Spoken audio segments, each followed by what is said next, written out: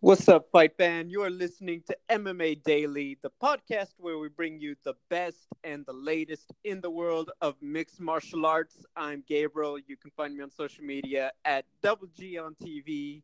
I am joined by my better half, the lovely Miss Kayla Beatty. Kayla, how are you? Hey G, hey Fight fans, I'm good. How are you? I am good. What have you been up to? You were very missed last week, and it is nice to be back on the air with you. Yes, well, I miss talking to you and talking about MMA as well. I've just been hustling. I had a really nice interview with Gabby Garcia and was just working a lot at the gym. Yeah, just staying busy. How about you? I wish I could say I have gotten as much done. It was actually a slower week between interviews for myself, so I was having a bit of, bit of downtime to recharge. I finished Paige Van Zant's book. That was How it do you was like? How did you like it? I learned a lot about her. I think you learned a lot about motivation and just really the things that you wouldn't expect when you see her. And I encourage everyone, if you're really interested about, the next generation and what really pushes this particular individual, that it's a very good read. And I encourage it for anyone who just may think that they're jumping to conclusions. And I Hmm. enjoyed Avengers, which was a lot of fun too. Well, we have a very loaded show. Are you ready to begin? I am. All right. So, of course, this is our first show since last week. Thank you to Danny Doherty for filling in. But we were talking about Bellator 198, the fight 10 years in the making, a little more between Fedor Emelianenko and Frank Mir. Kayla, this fight, 10 years, I wanted it to last longer, but the fact is, you still got a very nice fight between the two for as long as it lasted. Give me your thoughts on the matchup. Yeah, that's the only, downside to this. Like, it was definitely wonderful build up. I mean, 10 years and two legends and having Frank's return and just seeing Fedor fight in Bellator. I wish we would have gotten a little bit more of a fight out of the guys, seeing each other's skills being tested since we know they have them. But, it was a quick fight. Fedor got the win.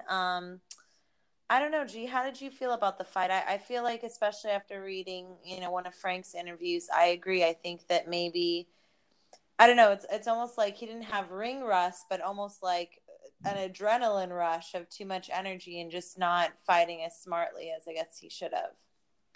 I think that let's be honest. I feel like on paper, if I'm Frank Mir, I probably would have tried to do the same thing to Fedor and make him uncomfortable. Also, very bluntly, I just don't think Frank Mir was expecting Fedor to be as calm and collected as he was in the pocket. I think that when he started putting pressure on him, he expected Fedor to be a little more uncomfortable, maybe kind of fall back a little bit and be a little bit at a loss. In the fights we've seen where Fedor's been very successful, he's kind of the one leading the dance, as a lot of commentators like to say lately. So I think that Frank Mir thought that if he gets himself going early, Fedor is gonna immediately fall into a deficit and be uncomfortable, and that's all gonna favor Frank Mir. Of course, the opposite is true. I think that Fedor had a very good game plan for as much as we saw of it. It looked like he was trying to come forward and put pressure on Frank Mir. He actually had a great presence of mind. Frank Mir we all saw him from the weigh in, much bigger, very jacked, very well prepared physically. Fedor just did a good job of staying calm and reading each exchange. And I think Chael Sonnen said it best.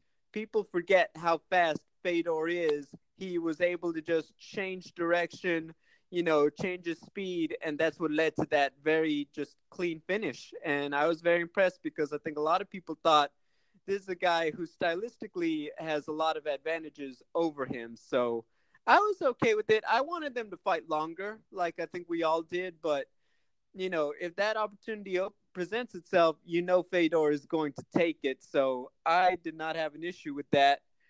Things got a little awkward in the post fight, though. What do you think about everything that happened with Chael Sonnen?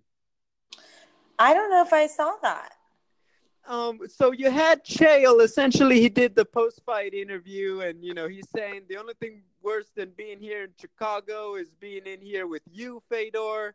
But the whole time, Fedor is just there talking with his translator, and we know he doesn't speak the most English, so it kind of just seemed to all fall on deaf ears and not be like that.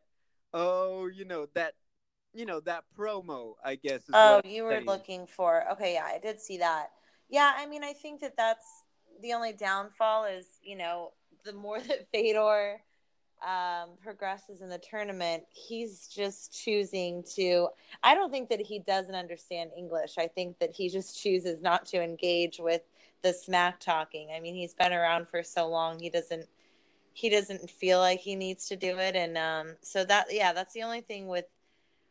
I'm sure we'll still get hilarious commentary, tweets, everything from Chael for sure. And he has a lot of material on Fedor, but I don't think that the two will be engaging in Smack Talk. But who knows? Maybe Chael Sonnen can break Fedor and we'll see a little bit of, his Smack Talk on his side. Now that'd be interesting. Let me ask you a very interesting question about Fedor.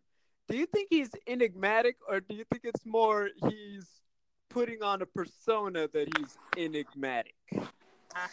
Um, what's the definition of enigmatic, G? Like this, Big words on me. this big mystery. Like no one actually knows what he's thinking. Do you think he's actually No, I think yeah? that he's very well, yeah, I think that if anything, I don't even think that he wants to stay mysterious. I just think that, if he's already built his legacy. He doesn't have to, you know, just because he's fighting in America, he doesn't feel like he has to, one, speak English and not have a translator, or maybe in Russia, or where he's fought, it wasn't necessary for him to engage in all of the new entertainment style of smack talking and tweeting and all of that stuff. I mean, he's been around for so long, so it's weird to think that all of a sudden he's going to get with the times and change in 2018. You know what's weird? So, you were there with me when we both got to speak to Fedor, and one of Uh-huh. the things I found interesting, I think people don't realize how important the translator is, because that video, when I posted it, I actually ended up getting thousands of views, many of which from his fans in Russia, and they were all quick to comment and let me know that the translator actually left out important things. So, Oh, if you wow. remember that morning where we talked to him, it was actually drizzling a lot in LA. And of course, I wanted to ask him a bit, like for a bit of fun, like it's a rainy day in Los Angeles and he's not wearing his famous sweater that, he's known for. Uh-huh. And I asked him, why did you choose not to wear it? And the translator just said, it's not that cold in my opinion for the sweater. I'm from Russia. The commenters let me know that like Fedor actually said a whole part about we were walking around in our t-shirts. This is nothing compared to what's going on. And which of course, that is obviously, just shows a little more extent. But the fact that it was lost because the translator didn't tell me, he was trying to have a bit more humor. And that's something that a lot of the commenters were saying, like, hey, that entire part was just missed. So maybe it isn't necessarily all Fedor's fault. I think that's something very interesting to note. Yeah, I, maybe he does have more of a personality that we unfortunately just don't get to see expressed. yeah, I will say too, he is a very low key guy. I think that is not an act. He's not very, about the limelight. And especially, of course, it's different in America compared to Russia. Real quick before we move on to the co-main event, what do you think about Frank Mir saying his next fight is going to be in Russia for ACB where he commentates? Yeah, interesting choice. I think though that that's one of the reasons why he wanted to go to Bellator is that he'd have the freedom to do stuff like this. Um, you know, maybe after that loss, he feels like he wants to get a couple of other fights in. Not on. Well, I don't want to say not on a big stage, but not on the stage of Bellator, just to kind of freshen up. What do you think? I think it's very interesting. I think that I'd assume they're paying him very well because you know what having a guy like Frank Mir and what he's accomplished, you know what it would bring to your promotion. I think that it's a bit of a. I- I'll admit it's a safe play in my opinion because let's say Frank Mir loses, he's not going anywhere. He doesn't have to worry about anything. Whereas if he wins, I'm sure he feels like it's a good morale boost. I think it's good for a tune-up and to get him, you know, feeling more like himself again without a lot of the pressure that would probably come with, you know, the Bellator tournament, or if you were to fight another one of these top guys in Bellator, for example. So I think it's a very safe move and one that's going to be very interesting because we know that there's just this criticism of a lot of the companies in Russia. So I think it's going to be interesting how he handles that politics part of it now that he's actually stepping into the cage himself. I think that's something to keep an eye on. Moving on to the co-main event, this one I have heard a certain lovely woman thought it was the best fight on the card. Emmanuel Sanchez taking out Sam Cecilia by first round rear naked choke. Kayla, I couldn't believe that he was blowing kissy faces at the camera as he's choking this guy out. I know. I What mean, the hell? I mean, that is some style points right there. Give me your thoughts on why this fight was so great in your opinion. yeah, I mean, I usually don't like that type of action in there, but it did crack me up a little bit because it was just such a funny thing to do. But yeah, I think what was cool about this fight is it started off very high paced and exciting, and both men, had some nice moments in the beginning there, but the night was just full of submissions, which was super fun. I know you love jujitsu. I was like, this is Kayla's card, man. Well, it's just a nice change. And what's cool is, I mean, from what I'm hearing, there was lots of positive feedback of where, see, like submission wins can be exciting and fun, especially when you're getting standing chokes and guys are blowing kisses at you. But yeah, I just thought that it was a good fight. For me, probably one of the more, I know, like it ended pretty quick. I think either in the end of the first or early second, but I think that this was just fight of the night because I'm trying to recall back, but I think didn't from what I remember, Sam, I believe, got a couple takedowns and was trying to get some submissions himself. Yeah. Wrong? No, no, that was correct. Sam was, I think people are a little, you know, let's be honest, the story was Emmanuel and his showmanship as he got the job done, but Sam was a very tough guy going in, and Emmanuel kind of had to just prove he was going to be the bigger force in the cage, and I think that's not a knock on Sam. Sam did go in there looking to push the pace. It's just Sanchez was all systems go, and I think that's really what it was at the end of the day in this matchup. Yeah, always a fun fight when guys show their personality in there, and then I just love seeing all of that work done and seeing these cool rare submissions. Yeah, in terms of the showmanship, I don't know how big of a follower of the WC you were exactly, but if you ever seen Uriah Faber and Rafael Assunção, I swear there's something about Uriah Faber's Cali swag that just often imitated, never duplicated. So imagine this picture. He's trying to take Rafael's back against the cage, and Rafael is kind of like in a kneeling position. He's like 3 points down, Mm-hmm. and it's very slow. Uriah doesn't really have it locked in. He's not really throwing a lot of hard punches. And Rafael looks up and he sees that the camera is right on him, and he smiles because he knows he's on the big screen. Literally, Uriah Faber, as he's trying to take the back, sees Rafael do this, looks up at the camera himself, and gives them a smile too. I think I remember that. Yes, and I was like, "Are you kidding me?" So, I don't know. The showmanship, I think, like, look, if you're feeling yourself and you have an opportunity, why not? You're trying to stand out in a sport where literally everyone has the same uniform, so I'm cool with it.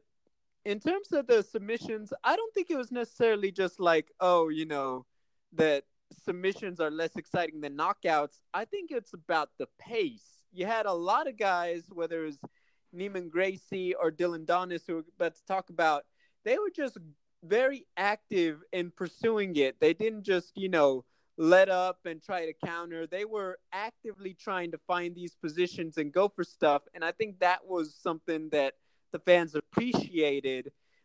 With the Brazilian Jiu Jitsu, the fact is sometimes you do have to be a lot more patient to get that, position you want. And, you know, every now and then you have some guys that end up not getting it, and instead it feels like a lot of stalled action.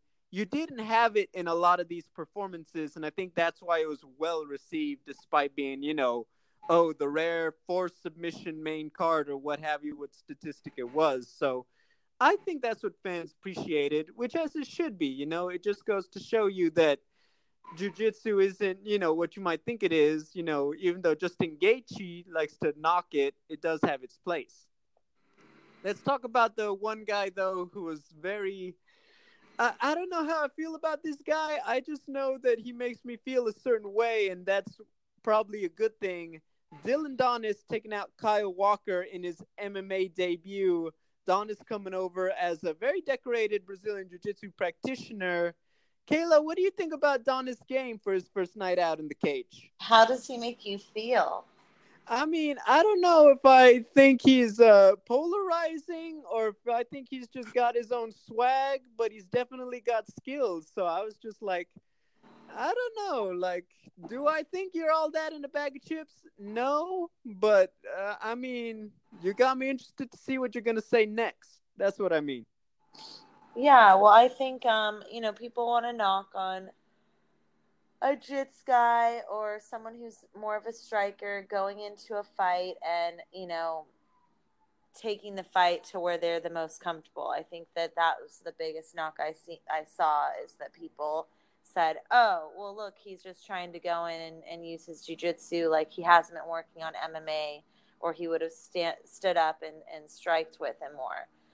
I don't think that's the case. I think, or even if it is the case, oh well, he pulled off again another, I mean, not super rare submission, but a submission that you don't see too often or haven't seen in a while or hadn't seen on that card yet. And I thought that, if he saw the opening and felt more comfortable of just finishing the fight that way, I found it very entertaining, and he got the win. He made a nice debut. So I think that people should give him a chance, let him make his, his debut in Bellator, and, we'll see in the next fight if he has competition that keeps it standing and see his skills up there. So to me, one of the things that I've never personally covered a Dylan Donis event, but I did speak with a lot of people and doing some research. And the thing that makes him very unique in the circle is that he's a bit of an oxymoron. He is a Brazilian Jiu-Jitsu bad boy, which if you look at just, let's say the difference between him and Neiman Gracie, who was apologizing to his coach for not getting a certain submission, it's kind of unheard of because the tradition of the jiu-jitsu guys and the legacy and just the respect culture, to have a guy who just likes to go out there and talk a lot of trash as just a jiu-jitsu guy who's never actually fought, quote unquote, is very different. And I think that's why Dylan is a very unique character in that way. Yes, he trains with Conor McGregor, and you got to imagine that there's a bit of sharing of the playbook and how to promote yourself. But even before he's ever stepped into MMA, what I understand is he has quite the colorful personality. First off, not to knock his skills, he pulled off a submission that you don't see every day in his first night out. That's just a testament to the level he's at. So I'm looking forward to it. I think it's just more everything else that he brought with it, saying, this is my show. They all came to see me. One, come on, son, that's not true. But I also understand he's trying to build something on his first night out. And I feel like he's not there yet to be saying those things. But as you said, only time will tell if it pays off for him. Before we move on to a certain interview, I want to ask you, what do you think about him getting a bit of conviction? Askren? Yeah, I mean, if he feels confident calling him out, cool. I think that he knows Ben Askren has bigger fights. I mean, obviously, Bellator or Ben has felt like the fight with Rory could be there. So great for you to, dream big. But I also feel like sometimes these young, hungry guys have to be careful who they call out, because be careful what you wish for. If an injured Rory McDonald gets pulled off a card and you threw out your name there, you might actually have to fight Ben Askren. So, but who knows? Maybe he feels that confident in his skills. You're I'm not saying on someone having no ceilings in their dreams. you're saying it's nice to dream big, but he should wake up, is what you're saying. Okay. What did you think? I think slow your roll, man. You ain't that. You ain't all that yet. Calm down. But uh, I think that I'll say it like it is. I think he took the wrong approach if he's trying to promote himself. If he was really serious about it, I think he should have called out somebody that he could take on. For example, I wouldn't mind seeing him try to do something with the winner of John Fitch and Paul Daly. I think that one might have been more his speed, and that fight could actually happen. I think that would have been a much better approach if I were Dylan. And you got plenty of ammunition on either of them if you want to talk trash too. Now, of course, for fans who don't know or just didn't listen to the first episode, the thing about myself and Kayla is not just that we do the podcast. Yes, we are big fans of mixed martial arts, but no, we do not work for this huge outlet like MMA Junkie or what have you. But we are still out there. We do a lot of interviews with a lot of the biggest names. And, time to time, we do love to just showcase some of them and talk about the things that we have learned and, the conversations we've had with a lot of, people that you're familiar with. And Kayla spoke with someone, I don't want to say off the beaten path, because she is certainly one of the big names out there, just maybe, not quite as known in America. Miss Gabby Garcia, women's heavyweight champion in mixed martial arts, training partner Chris Cyborg. Kayla, just, why didn't you set this up for me? Talk to me about just your research for the interview with Gabby and really just your conversation, because I really liked it. You guys had a very nice conversation. Oh, thanks. Yeah, I had read that she was making a comeback in 2018 with just, she had a rough year last year. She had a really hard time with her weight cut.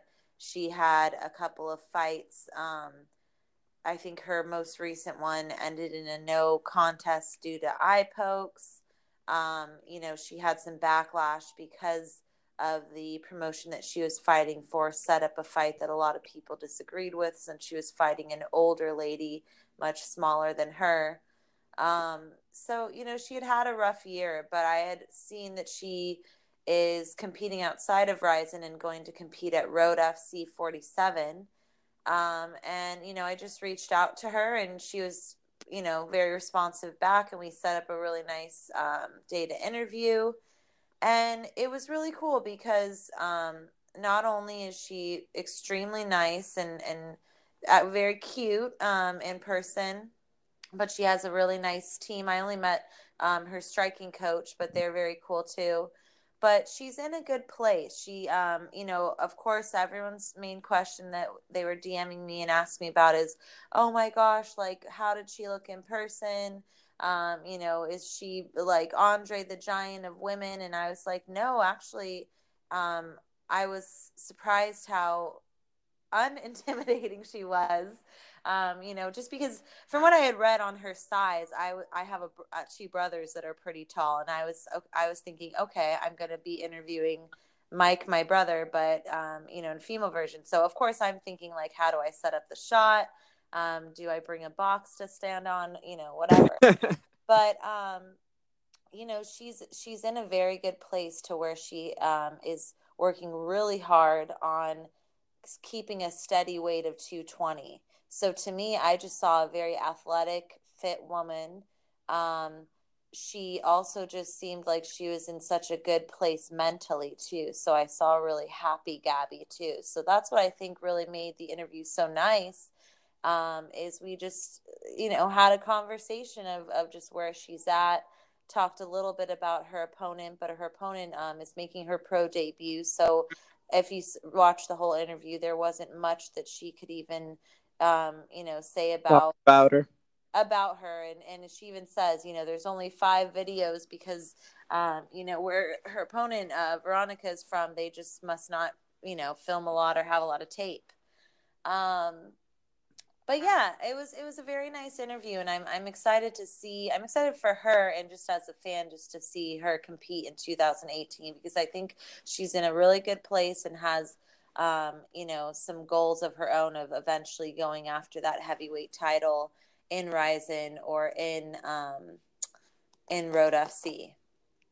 Can I ask you, did you ask her one of our, questions? We have like our dream questions we need to ask. Like, for example, we need to ask Kevin Lee whether or not he talked about Kiesa's mama. Did you ask Gabby if she thinks that Chris Cyborg wakes up in a cold sweat thinking about her coming to the UFC? No, I did not ask her that. You should have asked me, G, to drop that question. I Um, mean, I don't. I don't think that if Gabby made it to the UFC that they'd ever compete against each other. I mean, if Chris is making 145 and Gabby is comfortable at a 220, I mean, I guess they could meet somewhere in the middle, but I doubt that they'll fight. They seem like they're almost like sisters from the way that she was speaking of Chris. yeah, weight classes, and they are really cool. I mean, they really just do seem to have this bond that I think is very endearing when you see it on social media. I will say though, I remember your reaction the first time I ever told you that line, and you were very pleased with it because we know who Gabby Garcia is, and I think that's what I liked about it. You got her very comfortable. I want to ask you because when you approach these kinds of fighters with, they've been in some drama, like she was in Ryzen at the end of last year. Mhm. Sometimes, I mean, for example, we don't see Gabby Garcia do a lot of on-camera interviews. So Mhm. that's one thing that I was very impressed with yours. And I want to ask, did you ever feel like you need to kind of get the story about it? Because she did get a lot of heat. We do remember she did, Ryzen matched her up with the 50-year-old ex-pro wrestler, something like that, and people were like, "You're Gabby Garcia. You just want to bully people." Was there ever this need to want to like get her side of the story about how it all went down and how she was really feeling about it, like to get her to open up a lot more because of that story? Yeah, there's 2 moments in the interview where she was about to break down in tears, and that's just not my style. I'm not going to force someone to, and hammer them to talk about something that, just for the story. And I think that the research that I had done, I found a video where she hopped on her own personal Instagram, and then it was uploaded later, I think, by her and her team, and of course shared by other people, where she stayed on there for a good 15 minutes discussing. It was right after that man kicked her. Um, Oh yes. kicked her in the streets of LA, and was trying to intimidate her and antagonize her to fight him because he was so upset that she had, said yes to fighting this person. And I think that if you watch the interview, she does, talk about that. We didn't go into super crazy detail about it because I feel like she's addressed it. And she even said it again in the interview, she's a company girl. If her bosses are telling her that, hey, we think that this is the next fight for you that's supposed to be matched, she doesn't question it. She says that she's, and I think really, G, what I got from her is, let's be honest, there's not a lot of companies that have that division and somewhere, a place for her to fight. So you're asking, not you, but I'm just saying, like, people want to sit here and, judge her or, have an opinion about it. But really think about it. If she loves to fight and she wants to compete and challenge herself, what she said, that's really what it's about, is she loves to continue challenging herself and open doors for women. She's in a hard place trying to say, hey, yeah, finally someone wants to have me fight, but let me be picky about who I want to fight. Then they might just tell her, okay, you're too much trouble to even work with you. and find opponents for you moving on. So I think that's really what it came down to, and that's what I got from her. I didn't get those words exactly out of her, but she did say in my interview that now that she's kind of played it their way for a while, now that she's seeing that more and more ladies are moving, are wanting to fight at these higher weight classes. She says that she has about 10 girls that she knows are lined up that she could face. Now she's in a place with Rizin where she wants to start talking to them more about, hey, let's actually match me with fair competition, or competitions that's going to challenge herself. Because that's another thing, is she said a lot of people back home in Brazil will say, you're not really an MMA fighter or an MMA star because you've had such easy fights. Like, let's see someone challenge you, and then we'll believe that you're a real mixed martial artist. Yeah, I think that with Gabby, like you said, is very bluntly, there's only so many women's heavyweights, that finding any competition, let alone other elite competition, really is quite the challenge. And I think that's something Gabby faces. I have heard other people talk about Gabby, like for example, after the incident, former opponent Destiny Yarbrough had a very poignant comment about it and said, I think people forget that because, look, it's unusual to see a woman, at her size, so athletic and powerful and tall. People forget she's a person with a lot of feelings too. And I think that's very unfortunate, because I think that's what the incident stemmed from with the assault.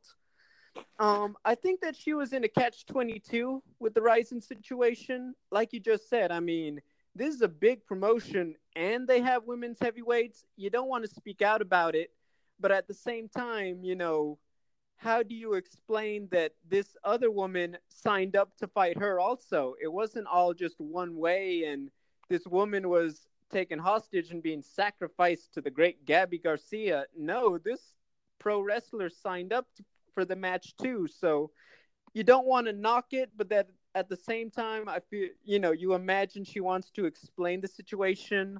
Also, the fact that in Rizin, you do not get to turn down fights. You are penalized by the company if you refuse to fight who they put in front of you. So I think she was in a very tough situation.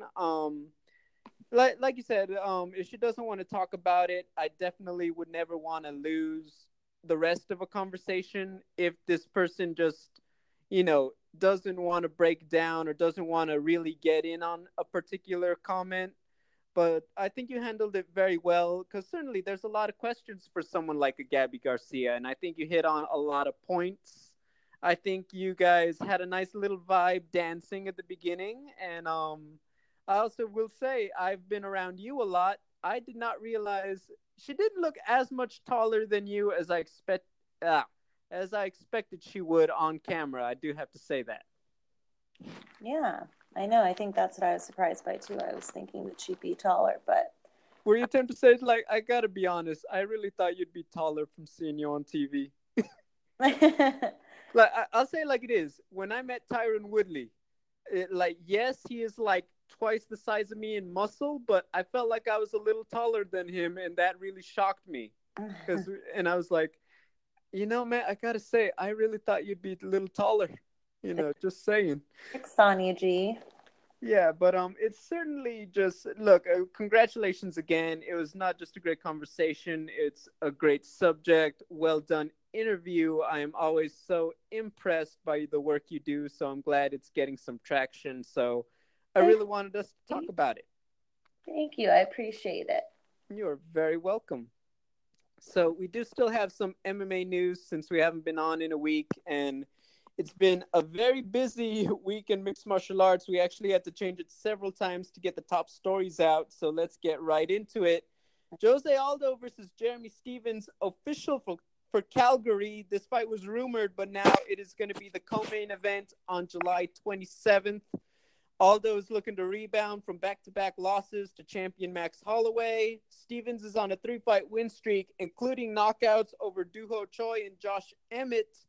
Kayla, this fight takes place just 20 days after the fight between Holloway and Brian Ortega.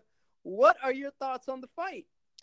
Ooh, I mean, I didn't even realize that that was the case too. So we're gonna have some exciting fights for this division coming up. Yeah, I think that this was rumored a little ways back. Like And a month and a half, yeah. yeah, I like it. I think that this is, we were wondering what Jose Aldo's next move would be.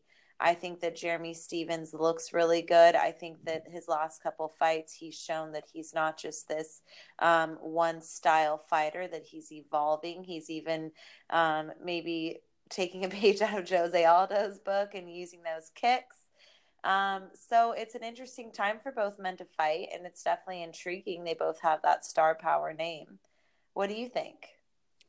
Stylistically, I love the fight. Just have them get in there and throw down with each other in the center of the octagon. It's got that kind of potential, and that's what makes it so much fun.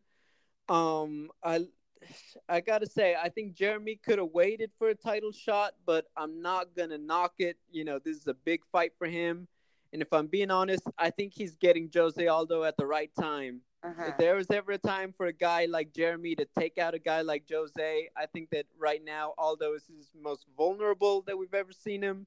I think that Jeremy's on a great run. He's got great momentum. He's been in great shape, has a lot of confidence right now in his career that I think this could really make for a big upset. Just really though, you have to start playing matchmaker.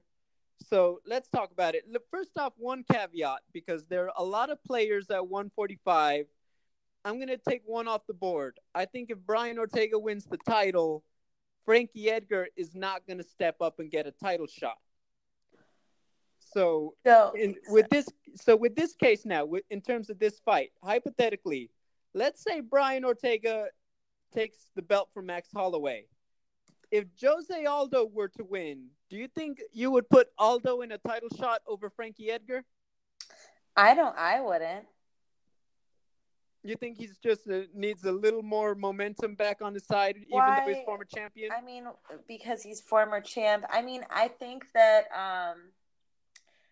I think had Frankie not built up that storyline of him taking the chance against Brian Ortega when he could have easily waited for a title shot, I think that that is a better story. I think that fans will, maybe not Brazilian fans, but I think most fans will back that up and saying, "Hey, he was supposed to get that title shot. Now the man that, yes, he lost to Brian Ortega and was knocked out for the first time, but give him, because he went and threw us a bone of giving us a fight when he didn't need to, give him the title shot." But I do see what you're saying. It's a former champ. Obviously, stylistically, I'm sure Brian Ortega would be super excited for that fight against former champ Jose Aldo. I don't know if I would make it. I mean, he would have to pull off a very exciting performance against Jeremy Stevens for me to completely just say or put Frankie on, the bench. Yeah, to me, I mean, that's the thing about it is that Jose, uh, I'll be honest, it feels disrespectful to say he shouldn't get it because of everything he's accomplished. Because he really, and I said it after the Holloway fights, he lost to Max Holloway. You put most of that division in there back to back, they're going to lose both of them. That's how good Max is. That does not mean that Jose is in any way over the hill or any of these other things you might hear. That being said, I think that 2017 was a tough one for him. And even though I will say I think he's the bigger star than Frankie, I just feel like Frankie Edgar has a little more momentum. That being said, I think that just promotion wise and the fact that Brian Ortega just was so definitive in that first round knockout, I feel like Jose Aldo just will get it for that reason. I don't think, I will say this on paper, in terms of selling the fight, I think Jose Aldo would get it. Competitively, I think that Frankie Edgar is in a better place than Jose Aldo. And as of right now of this show, I think would put a bigger fight against Brian Ortega despite the results of the first fight. I think that's just where I'm at. And And that's just a testament you're to. you're also counting out that Max Holloway and Brian Ortega isn't like an amazing fight, and Max gets the immediate Oh, shot for her. rematch. Don't get me started on that. We're gonna have that. It's only May. That's a conversation for June. This is why I'm saying all these predictions too early, premature predictions. Well, hey, we gotta. People don't talk to us to be like, yeah, we'll figure that out later. That's their barber could tell them that. Kayla, people tune in to MMA Daily because they want us to solve the problem for them. Let's talk about it conversely. Let's say that Jeremy Stevens were to win. Do you think that because he's now on a 4-fight win streak, including beating Jose Aldo and the other three guys, do you think he has more momentum than Frankie Edgar right now to fight Max or Brian? Oh man, I mean, I think that maybe say Jeremy Stevens wins and Max loses. Have they already fought? Let me see. Brian and Jeremy have not fought. Max has defeated Jeremy years ago. I want to say like 2014. Back in 2015. Oh, 15. Yeah. It was a round 3 decision. So maybe you see them play that one back, and that would be his title. I don't know, eliminator. I don't know, G. There's too many factors that could come into play. But do I think that he should get it over Frankie? I mean, I don't know. That's another hard one. I mean, a 4-fight win streak. If he beats former champion, that's a lot of momentum he has behind him and fighting for that title shot. I just think that I don't know. I know that like rankings wise, if you look at the numbers and look at what every fighter has done, it doesn't really make sense for Frankie Edgar to go and get that shot against Brian Ortega after being knocked out. But I also just think that, like, man, I feel like we all need to do him a solid since he took that fight and didn't have to. I mean, that's the fight game, though. I think, look, the fact is that you have two very good guys, and they are both have good arguments for why they should get it. Let's say Jeremy just flat out puts down Jose in the first round. As much as I always say this, Frankie Edgar's like your favorite flavor ice cream, and that's why we love him. But if you were to give the title shot to Jeremy, I can't say you can't really cry about it because of the run he's on. Conversely, I mean, Frankie Edgar did do us a solid, and he has been that guy for a long time. So they both do have a great argument, and yeah, it might just come down to how we're feeling if Frankie takes another fight or what have you. But it's certainly going to be a conversation we'll have in July. That's for sure. Yeah, and we have to. I mean, Brian Ortega has to win before you can talk about all of these matchups. He is going against Max Holloway. Oh, I think that it's still a good matchup for Jeremy to get a rematch with Max too. Don't get me wrong. Trust me, I'm not counting out the blessed. Hey, to be the best, you have to beat the best. And right now, the best is blessed, babe. I mean, it's just what it is. But yeah, I do really like that fight. I think that the main points there is like you said, it's a good time for Jeremy Stevens to fight Jose Aldo, but we can't count out the former champ. Stylistically, these guys are going to put on a fight. They both are veterans of the sport and usually put on a good fight. So I like that matchup, and I think it's good timing for both guys in that division. We're finally, there's a couple of divisions now that are, I think, like, especially in lightweight, now that we have momentum going, there's some really nice matchups within the top 5. So 2018 should be filled with plenty of good fights to come, like the one we're about to move on and talk about now. Well, I was going to say, go ahead and take it away, because I feel like when the ladies throw down, I don't even want to mess with their greatness. I just want to sit back and observe.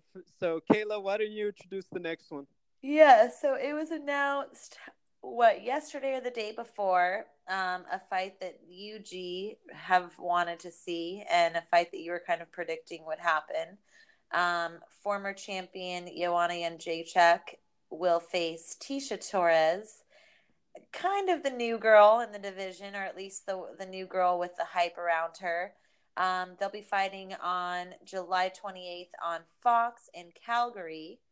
Um, if you are familiar, Joanna just faced Rose and lost to her, after she lost the title. So back to back losses, but she looked a lot better. And who did Tisha? She just recently fought. She's on a 4-fight win streak. Was She just her last one was Michelle Watterson? no Jessica Andrade Jessica in Andrade. That's right. February. She lost that one. Okay, yeah. So sorry, not on a 4-fight win streak. She's had just lost to Jessica Andrade. But yeah, I think that this was the fight that people were saying if people want to believe in Tisha, they want to see her go against Joanna. I do think it's interesting though that she's getting this fight after a loss to Jessica Andrade, but maybe it was just a matter of scheduling. What do you think, G? I'm okay with it just because they're both top 5 women in the strawweight division. First off, just on the fight itself, I love Joanna's chances in this one. I think that Tisha is, quite frankly, a smaller, less explosive version of Jessica. I think she carries a lot of the same skill sets, just doesn't do the kind of damage Jessica does when she gets the same positions. And we all saw stylistically how well Joanna did with her length and range and speed against Jessica. I think that Tisha has a lot to learn from. It's going to be a very tough one for Tisha, but if she could get a wrestling going, I think it becomes a much closer fight. They are not a main event, so it's going to be a 3-rounder. So we got to see how Joanna approaches that one. Yeah, that's after being in so many 5-round fights and going really well, except for the first loss to Rose, all 5 rounds for the last roughly year and a half, I want to say. So that's going to be an adjustment. In terms of the timing of this fight, I had said that if Joanna isn't moving up to flyweight, this one makes sense because that just makes her, it cements her hold as one of the best strawweights. And if, let's say, something were to happen to Rose Namajunas where she loses the title, she's still right there, a la Miesha Tate, Holly Holm, after losing twice to Ronda. I think that if you have that option, why not take it if you can make the weight and you're still one of the top women there? I also think that because we're still, and we'll talk about this in a minute, we're still waiting on the Nico Montano, Valentina Shevchenko. She feels like maybe she doesn't want to take Jennifer Maia or Andrea Lee right now if she knows she'll get an immediate title shot when all that is sorted out. So if she's just looking to raise her stock on both counts, I think the Tisha fight works. For Tisha Torres, a win over Joanna, that puts you right back on track and on the short list for a title shot, maybe sets you up against the winner of Carla Esparza and Claudia Gadelha. I think that works well for her in that way. So I think it's a good matchup overall.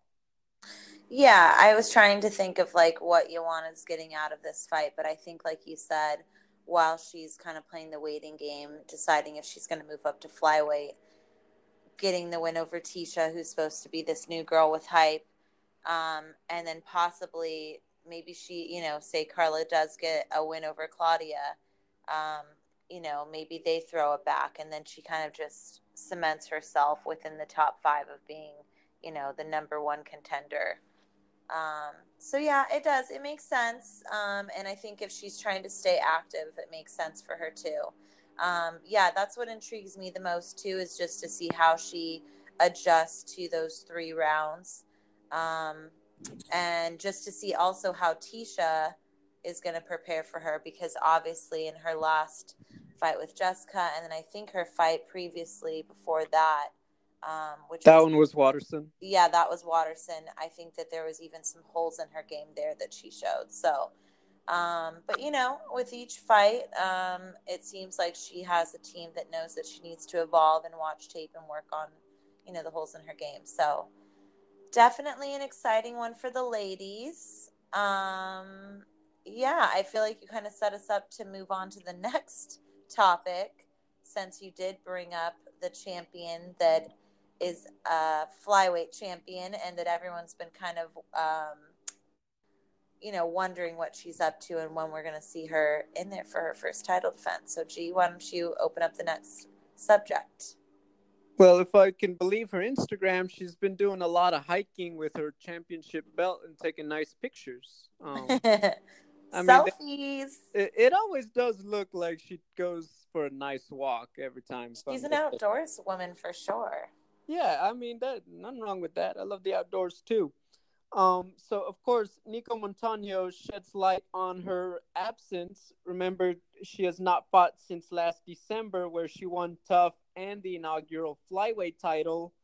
And pretty much the thing that happened is she responded to a tweet sent out by Ariel Helwani that stated that the UFC is frustrated with her because they feel like she's just stalling and waiting. Nico went on to say, as of Tuesday, she is 5 days removed from tonsillectomy and adenoid removal surgery, both of which she says the UFC was made aware of and covered for her procedure and flew her out to Vegas to take care of it.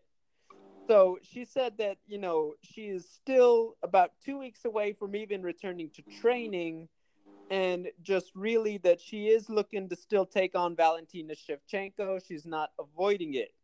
Now, Valentina on the same day also sent out a tweet saying that she had signed a bout agreement and was waiting on Nico, said, "It's been 3 months since you're supposed to be ready," or something. Also, she says Nico Montano blocked her on Instagram. I mean, one, there's clearly some drama, which I'm always happy to talk about because it makes our job interesting. What do you think about the news? Like, when you're reading both sides of the situation, as we understand them, what do you think is going on? Well, one, going back to how you were asking me, whether or not I wanted to pry a little bit more with Gabby Garcia, this is kind of why I think that journalists sometimes, when you take that chance of, putting something out there or prying a little bit too much, you end up getting called a douchebag. And I didn't want to get called a douchebag by Gabby Garcia. But no, I I, feel I like mean, I'd be afraid to say that to Gabby Garcia too if I were you. I'm not gonna lie. She's not a man. If you say something bad to Gabby Garcia, I mean, I'm gonna have to prepare some nice words at the service. You know what I mean, Kayla? Gee. I'm sorry. Back on track. Oh my god. Um, yeah, I think that Nico Montano or Montana, sorry, I can't even pronounce Montano. it. Montano. Um, she's the champ. I think that the UFC is going to respect that she's the current champ, that she fought her way, being what the underdog to get that title.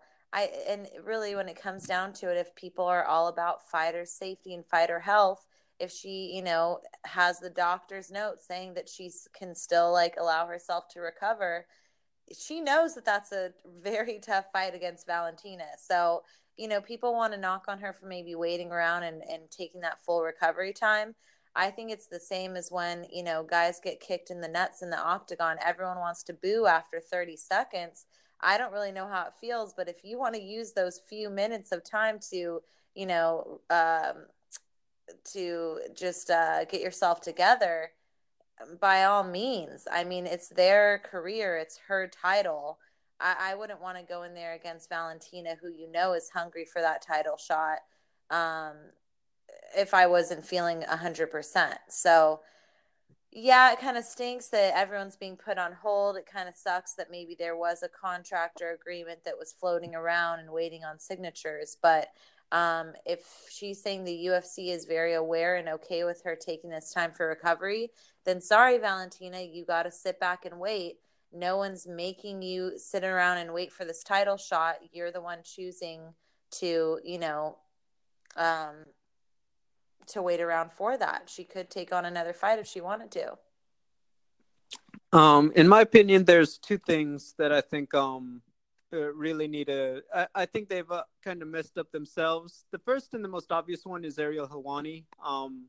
The fact that he has not addressed the procedure or the fact that it was done by the UFC, nor has he responded to Nico's comment to clarify anything, I think is a faux pas, to put it simply. I think he's just look, man, if you're gonna say something like that and then they have a rebuttal, I think you either got to delete your tweet or you got to address why you said it. Is there something, the wrong information? Like, take ownership of it. We know Helwani is not above that, even though he has slipped up in the past on occasion. So that's one part of it. then you also have with Nico, and I've said this, before when talking about her. If she's only, I want to say, 2-2 now, 3-2. When she won the title with the win over Roxanne, Uh-huh. that is still a lot less experience than someone like Valentina. Uh-huh. And quite frankly, if she, like Yair Rodriguez, if she's trying to take time off to just become a better mixed martial artist, you kind of got to say a few things, or you kind of have to give an update because, and I know maybe this is impossible because she does have the belt, but if you are just kind of sitting on the side and not saying anything about it, it does look like you're just stalling. And that is something that she has to be aware of if she's going to do this, because otherwise that hurts her relationship with the fans. Like, let's say, she didn't have a procedure and she just went in and fought Valentina in April and lost.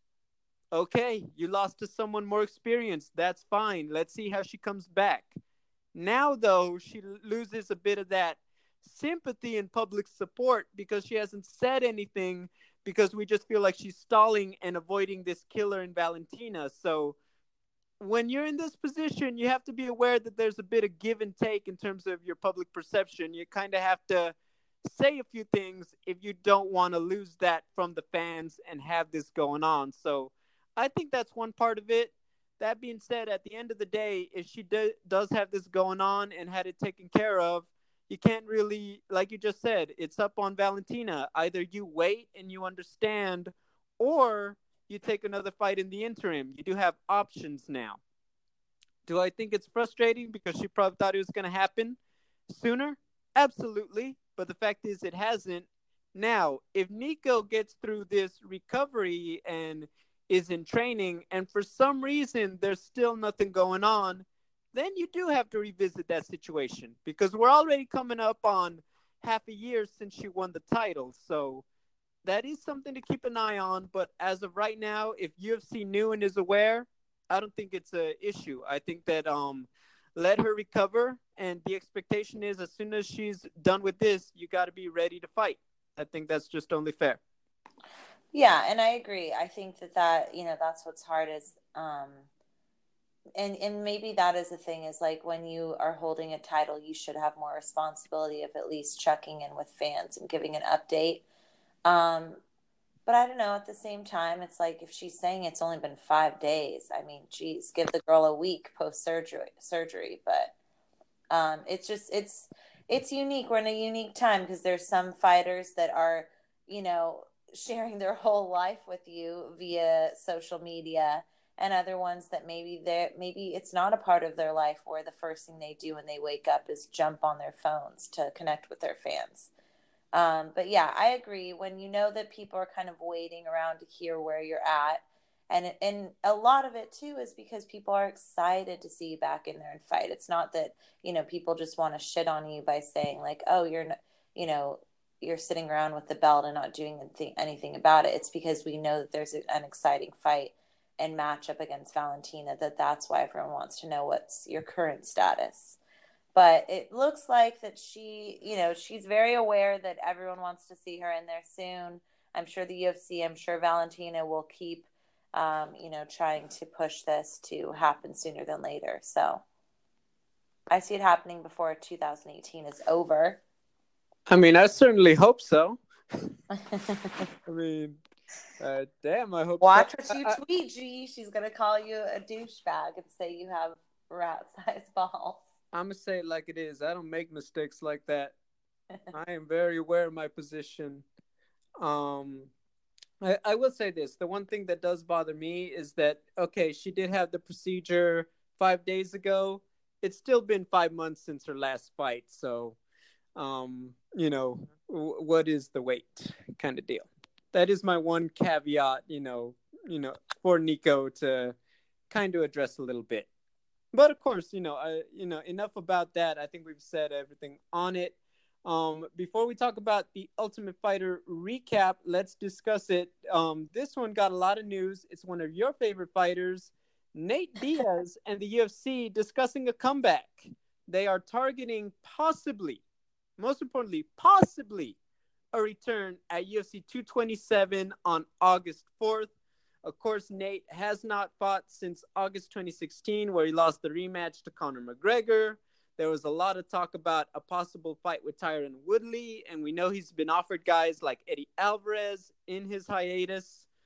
Kayla, let's say it very bluntly, are we going to see Nate Diaz come back?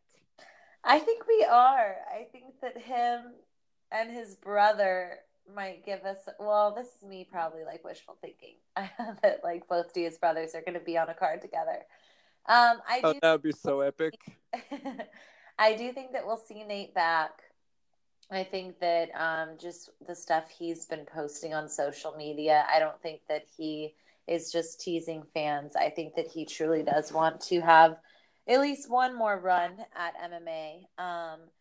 Of course, if he's looking to more get money fights or super fights, I think that he, with the rest of the world, was kind of waiting to see Conor's next move. And yeah, so I mean, I don't know if I love the fight against Tyron Woodley, but I guess if he's looking for super fights, that's definitely, one that will book a lot of attention. I think it'd be a great next fight for Tyron Woodley. Not so much with rankings and what's going on with his division, but if he's also looking for a big name fight, of course, those two would be good. As far as Eddie Alvarez, I don't know. What has Eddie Alvarez done recently that's making him a number one contender to get Nate? I mean, that's a story for another. I was very tempted to add it, but I felt like for real estate, we'll discuss the Eddie thing at another time. We know it's still in negotiation. I'll say it like it is. I think that uh Tyron destroys Nate at 170, even though that would be a big fight. Nick is another story, but that's one I think less likely than Nate coming back, if I'm being honest. I do think we will, just because I think at the end of the day, you kind of need something to get up for, and I think that Nate genuinely does want to fight. It's just he keeps wanting to really get paid, and those money fights, quite frankly, people don't think they need to take with him. So I understand that he's trying to get paid, and I can't knock a guy for that, but you got to understand your situation too. Nate Diaz is fun and popular, but he's not Conor McGregor, nor is he at the skill set of, let's say, Tony Ferguson or Khabib in terms of being an elite contender. He's lost a lot of fights. So I think you got to put yourself, reassess where you're at. I do think there's exciting fights.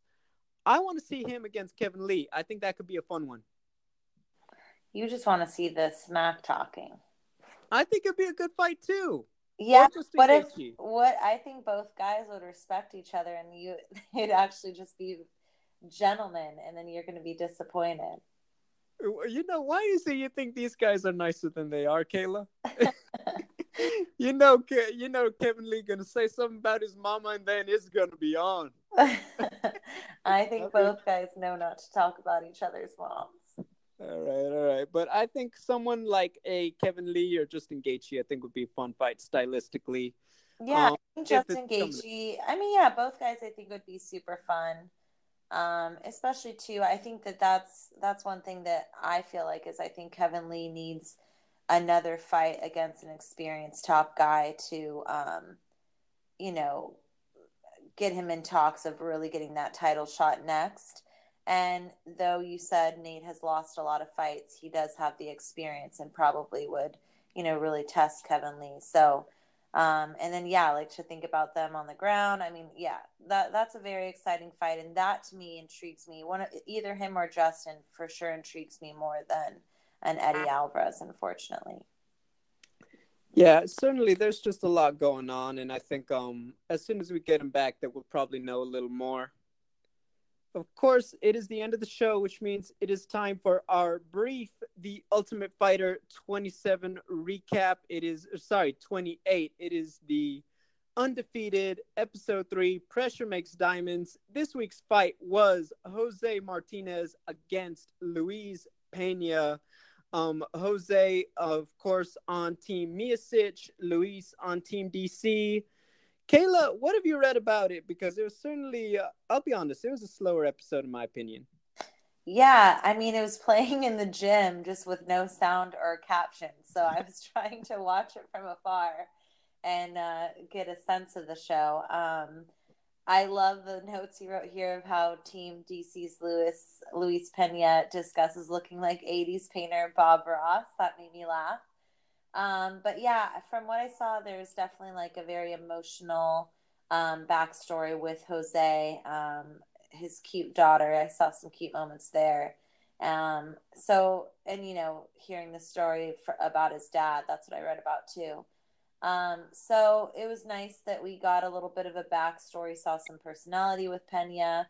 I agree from what I watched with the fight. I mean, again, I was watching from afar and didn't see the whole thing yet, but I kind of, from what I saw, I thought it was more one-sided in my opinion as well. Gee, why don't you talk about the fight? I mean, real quick, I gotta say, I don't know what's up with Team DC, but he has problems every week with his team, just disciplining them and getting them focused. So, Mm. I mean, he's got some good fighters, but apparently temperamental too. I gotta make a note of that. The fight to me was one-way traffic. Luis just taller, longer, and had you know just every move in the book he wanted, just using kicks, knees, elbows, punches, high kicks, and Jose just didn't have anything for it, was getting lit up and busted up for both rounds. And yeah, I thought that Jose would try to get a little more sense of urgency, but so often I feel like he just kind of stood right in front of Luis and only covered up and Yeah. tried to wing one punch back. That's no way to win a fight. I think that he just didn't expect him to be as powerful and didn't have an answer for that long range on short notice for the show. So, yeah, tough fight, but Luis Pena, it was just all systems go. It was a very one-sided fight. Was there anything else that you had a note of when you were watching it? No, I mean, even without sound, that was something that I definitely noticed myself. I was actually pretty impressed with Luis. I think that um, it was cool to see someone continue to show all of the skills to his game and almost have fun in the fight, knowing that he was most likely taking home the win. I mean, that's how you impress the boss. And I think I saw Dana White give him some praise, if I read his mouth correctly. Um, Again, I think you make a good point that maybe because there's more drama going on with Team DC as far as drama for the cameras to be on. I don't, from the first two episodes I've seen, I feel like they haven't really showcased too much of Stipe as a coach. Training leading up to the fight, they've definitely shown more clips with DC and his team. And then I've noticed too, in the first two fights, Stipe and his team seem to be a little bit more on the quieter side, or maybe it's just the way that it's shot. But what do you think about Stipe as a coach so far? I Because think that I think the star power is all for DC. I think Stipe, he looks like he's giving good advice. I once read this. Uriah Faber had a book, and he just talked about it. What makes someone a great coach? You could be a great fighter, but not necessarily a great coach. You can know what's great for you, but just not have that intuitive thing about why it doesn't click for someone else. uh And that's something that I really noticed about DC. About Stipe, that I'm not sure if he is conveying everything, at least on the show.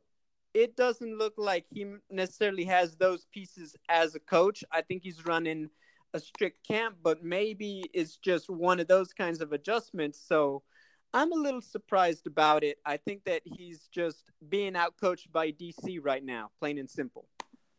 yeah, and I mean that's what's so hard about that show is with reality TV, the way that they cut things. There could be a lot that we're not seeing, but the way that the show is at least you know playing out, it is interesting to see the comparison between both coaches. But hopefully we can see Stipe's team pull off a win, just because I find it more, I mean, I don't know, I guess it's entertaining either way when a team completely sweeps, but I kind of like when there's some, I don't like to see the guys, and especially these guys who are facing, getting their first losses ever.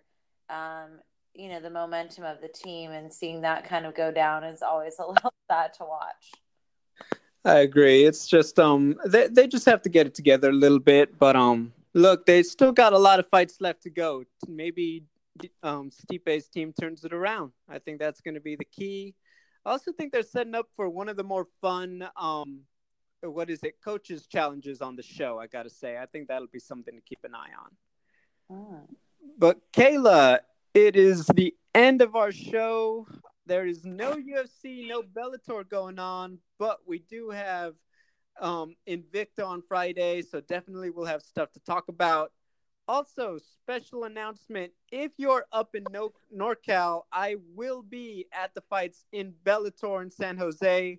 Also, Combate Americas in Sacramento. It's going to be a very fun trip up north for myself. So, if you're in attendance, you want to talk about the fights, say hi, what have you, definitely, feel free to say hi. I always like meeting people. So, it's going to be a very fun, busy week. Also, next week, we do have UFC 224, Amanda Nunes versus Raquel Pennington.